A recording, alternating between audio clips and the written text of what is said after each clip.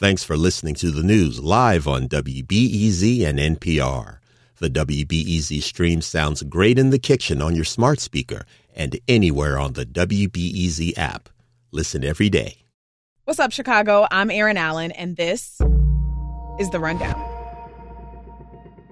It is that time of year again. Time to change the clock on your microwave. I hate to be the bearer of bad news. I know a lot of us don't like when daylight savings ends because that means we are going to be seeing the sunset earlier. So we will turn the clocks back 1 hour this Sunday. This time around, daylight saving is ending. We're falling back, which means we get to take full advantage of the few daylight hours we get in the cold months. And we get an extra hour of sleep.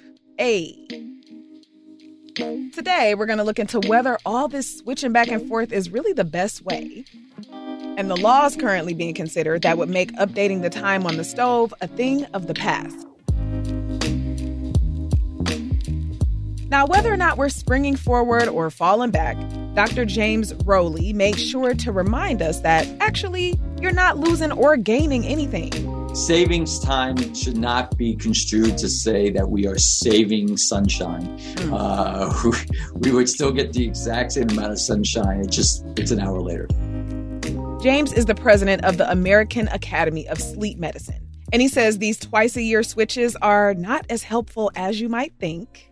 The biggest impact is in the spring, when we spring forward, because it does cause the loss of about an hour of sleep for most people.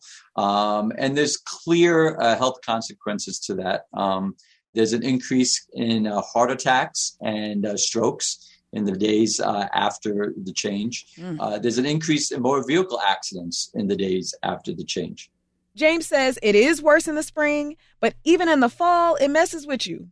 He says that's because our circadian rhythm is tied to the rising of the sun, not an arbitrary number on a clock. Our bodies are attuned to a lot of cues, the primary one being sunlight and darkness. There are others, regular work habits, how we eat, when we eat.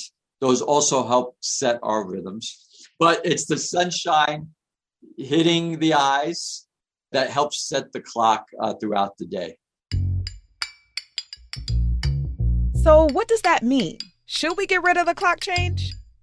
Well, the U.S. Congress is on it. Well, that's right. It's called the Sunshine Protection Act, making daylight saving time permanent across the U.S. A bill that would make daylight saving time permanent passed the U.S. Senate over a year ago by unanimous consent. But spoiler alert, it hasn't gone anywhere in the House of Representatives, which James says is actually a good thing since he wants standard time to be permanent. The American Academy of Sleep Medicine is against permanent daylight savings time. We feel strongly that our bodies are best attuned to a clock rhythm that is standard time. So we are working with senators, congressmen, to see what we can do to work that way in. There are a lot of to's and fro's. The science, the biology, the medical aspects are probably in our favor because biology is biology. Yes. And we do best on standard time. There are obviously a lot of reasons to be on savings time, a lot of them related to tourism, business. Here in Michigan, you can golf to 9 o'clock at night. In the summertime because it's light out to that long. So there's obviously a lot of people much in favor of keeping us on savings time. However, it has the opposite effects than in the winter time, which is one of the reasons why we feel strongly against it. Congress did try this in the 70s during one of the energy crises. I am old enough to remember this experiment. Yes, America has been here before. Year-round, daylight saving time was signed into law in January 1974. The National Opinion Research Center at the University of Chicago took a poll at the time, and 79% of Americans supported the move. But after only 2 months of permanent daylight saving, during the winter of 74, support for the law dropped almost half, from 79% to 42%. The experiment lasted one winter. People were so against it, Congress reversed themselves in less than a year. And it was because everybody did not want to walk their kids to school. And I lived in New York. I grew up in Queens. You walked to school in Queens, right? There was no busing. There was no, and that was true in a lot of big cities, right? You walk to school. Yeah. I actually remember walking to school in the dark, and people didn't like it. And I don't think people would like it now either. I mean, there are parts of Michigan and other states in which you're on sort of the west end of the time zone. You will easily not have sunshine until 9 o'clock in the morning in December. And, wow. That's not good either. No, that's hard. That's rough. That would be very hard. Just for kicks, I looked into just how dark it would be here in Chicago if Congress did pass permanent daylight saving. And I know this isn't Alaska or anything, but still, it's pretty bleak. This year, on December 21st, the shortest day of the year, the sun rises in Chicago at 7:15 in the morning. Now, if we were on permanent daylight saving time, sunrise would be at 8:15 in the morning. I don't know when you wake up, but just imagine it being dark until 8:15 in the morning. And just a couple hours away, over in South Bend, Indiana, sunrise on that same day is at 8:09 a.m. this year. That means if the U.S. was on a permanent daylight saving time, the sun wouldn't rise over there until 9:09 in the morning. So it's sunshine in the morning that helps set the rhythm, and that allows you to go to bed at a good time at night. Okay. And that's why one of the big pieces of advice for people is you should have a standard daily wake-up time. You really should not be varying it by a lot, because having a standard wake-up time will get you into a good circadian rhythm. Then conversely, because if you're on daylight savings time all the time, there'll be more light in the evening. And again, light in the evening actually also prevents you from falling asleep. So it's sort of that combination of the two that we feel makes the biology make more sense to stay on standard time.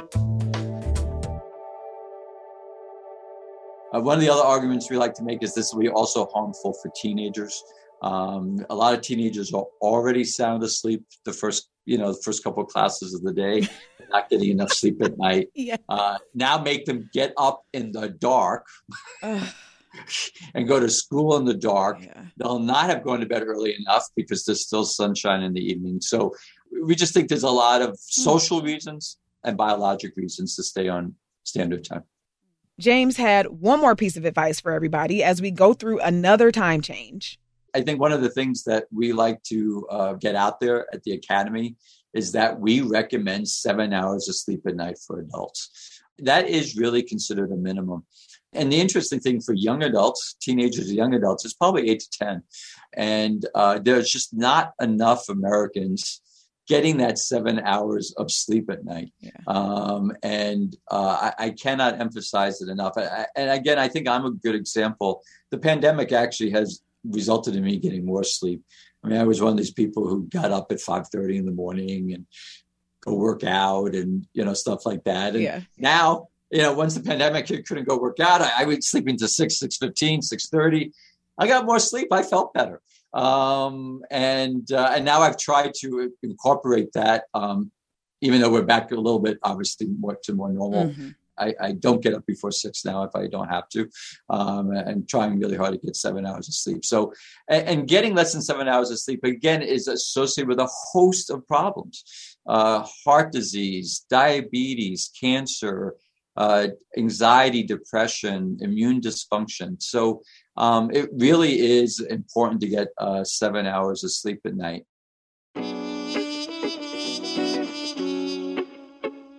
Dr. James Rowley is the president of the American Academy of Sleep Medicine. He's also a professor of pulmonary and critical care and sleep medicine at Wayne State University.